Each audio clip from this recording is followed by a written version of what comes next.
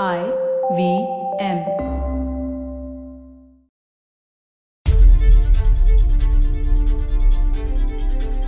It's 2004 and an angry mob barges into an archives institute and destroys priceless manuscripts and artifacts. So this mob had the time to name themselves.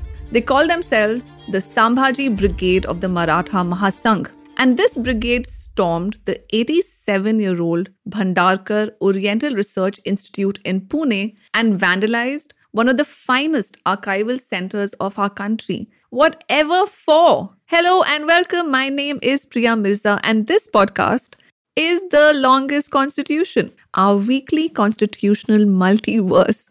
And we are at the heart of hardcore matters. Property, public order, and who appoints Supreme Court judges? Our first story today starts in Bengal and ends in Punjab. It's the mid-19th century. Golaknath Chatterjee, a Bengali Brahmin, converts to Christianity and his family isn't too happy about it. So he leaves home and walks across North India. Yeah, that's how Granville Austin describes it, that he walked across North India. By the way, Austin's books on India's constitution, its making and its working are worth their weight in gold. Don't buy diamonds, people. Buy Austin's books. Timeless and forever and sparkling. Anyway, let's carry on with Golaknath. He joined the Scottish-American Presbyterian Mission in Jalandhar and became the first Indian in the country to be ordained as a Presbyterian minister. Hold on, I haven't lost the plot. Although this story is about a plot of land. Now, his son Henry Golaknath went on to study at the Princeton Theological Seminary in the United States, and he and his brother over the years bought more than 500 acres of land in Punjab. So now that the plot has thickened, you would remember that we are tracking the history of the fundamental right to property and how the Constitutional Assembly decided to limit Parliament's ability to appropriate property. And basically, that is what Article 31 was. It grounded the state acquisitions of private property by two things: public purpose and compensation.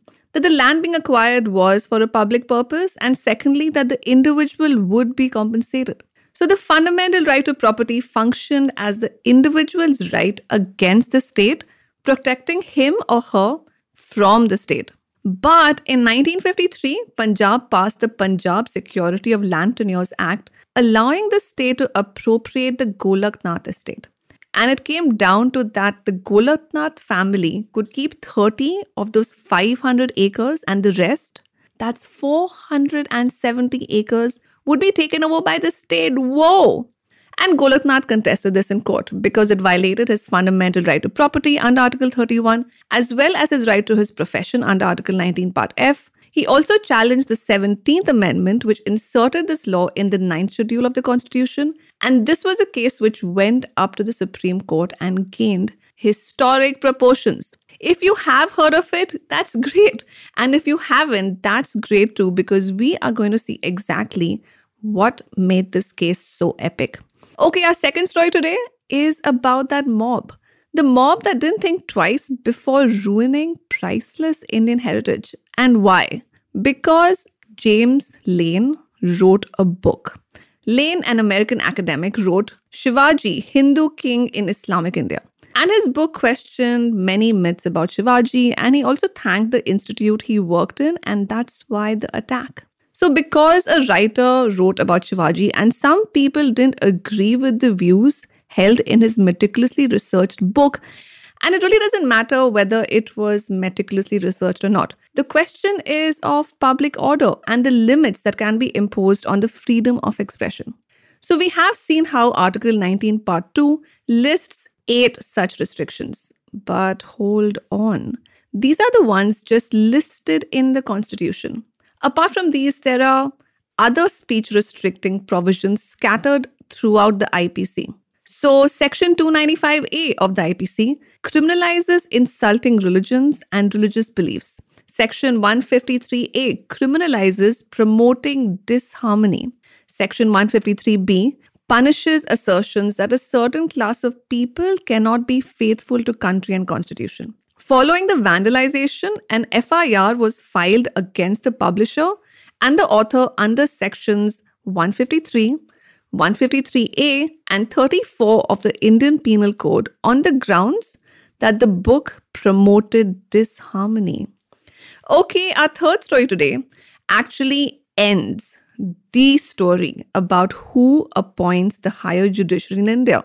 And we saw in a previous episode about how the Supreme Court invented the collegium, which are the 5 senior-most judges of the Supreme Court, to appoint other judges of the higher judiciary. Except that Parliament wasn't too pleased about it. So 3 बार, एक बार नहीं, 2 बार नहीं, पूरे 3 बार कोशिश की गई. On at least 3 occasions, Parliament tried to strike down this collegium system. The first, the 67th Amendment Bill 1990. The second, the 98th Amendment Bill 2003. The third, the 120th Amendment Bill 2013. All clearly intended to get rid of the collegium system established by the second judges and the third judges' cases. And each effort collapsed because each of these bills lapsed because the Lok Sabha was dissolved. Curious coincidence, really. Finally, the 4th time it happened. The 121st Amendment Bill 2014 was passed unanimously by the Lok Sabha and the Rajya Sabha. And this became the 99th Amendment to the Constitution.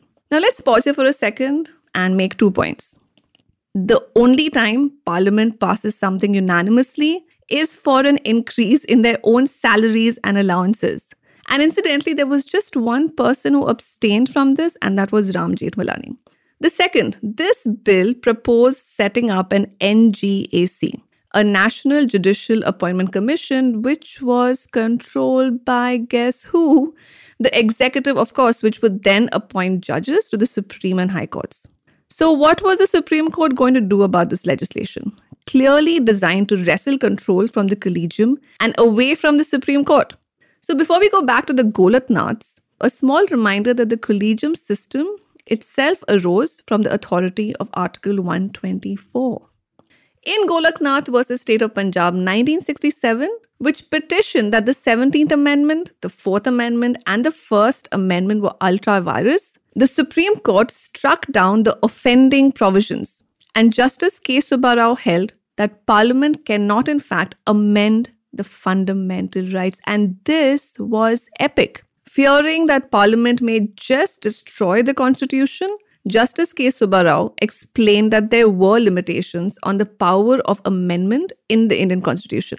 A, that the fundamental rights were entrenched, and B, they had, and I quote, a transcendental position under our Constitution and kept beyond the reach of Parliament. And he was influenced, according to senior advocates in the case, by a German scholar, Dieter Konrad. The German connection, people, once again. Anyway, what happened in the Shivaji case? In Manzar Saeed Khan versus State of Maharashtra, the court ruled that for any of these criminal provisions, the intention to cause disorder or incite people to violence is essential to qualify as an offence under Section 153A of the IPC, and dismissed the case against James Lane and Oxford University Press. And finally, in the NGAC case, that Supreme Court versus Union of India 2015, the Supreme Court struck down both the 99th Amendment and the NGAC Act as unconstitutional. And with that concluded that epic battle over judicial appointments. And the Supreme Court's collegium reigned supreme. So today's takeaways are: Parliament's attempts to control judicial appointments ended with the striking down of the NGAC bill. Even though the court held that the publisher and author did not intend to cause disharmony and were not convicted, the Maharashtra government banned the book. Finally, the Golaknath case began the Great War as distinct from earlier skirmishes over parliamentary versus judicial supremacy. More on that in the next episode. That's all for today, gentle listeners. If you have questions or comments, please send them in via email. That's thelongestconstitution@gmail.com. You can also rate my podcast at Spotify and drop a review at Apple Podcasts, and can also reach out to me on Twitter, where I am at FundamentallyP, or on Instagram, The Longest Constitution. Until next time, this is me, Priya Mirza, signing out.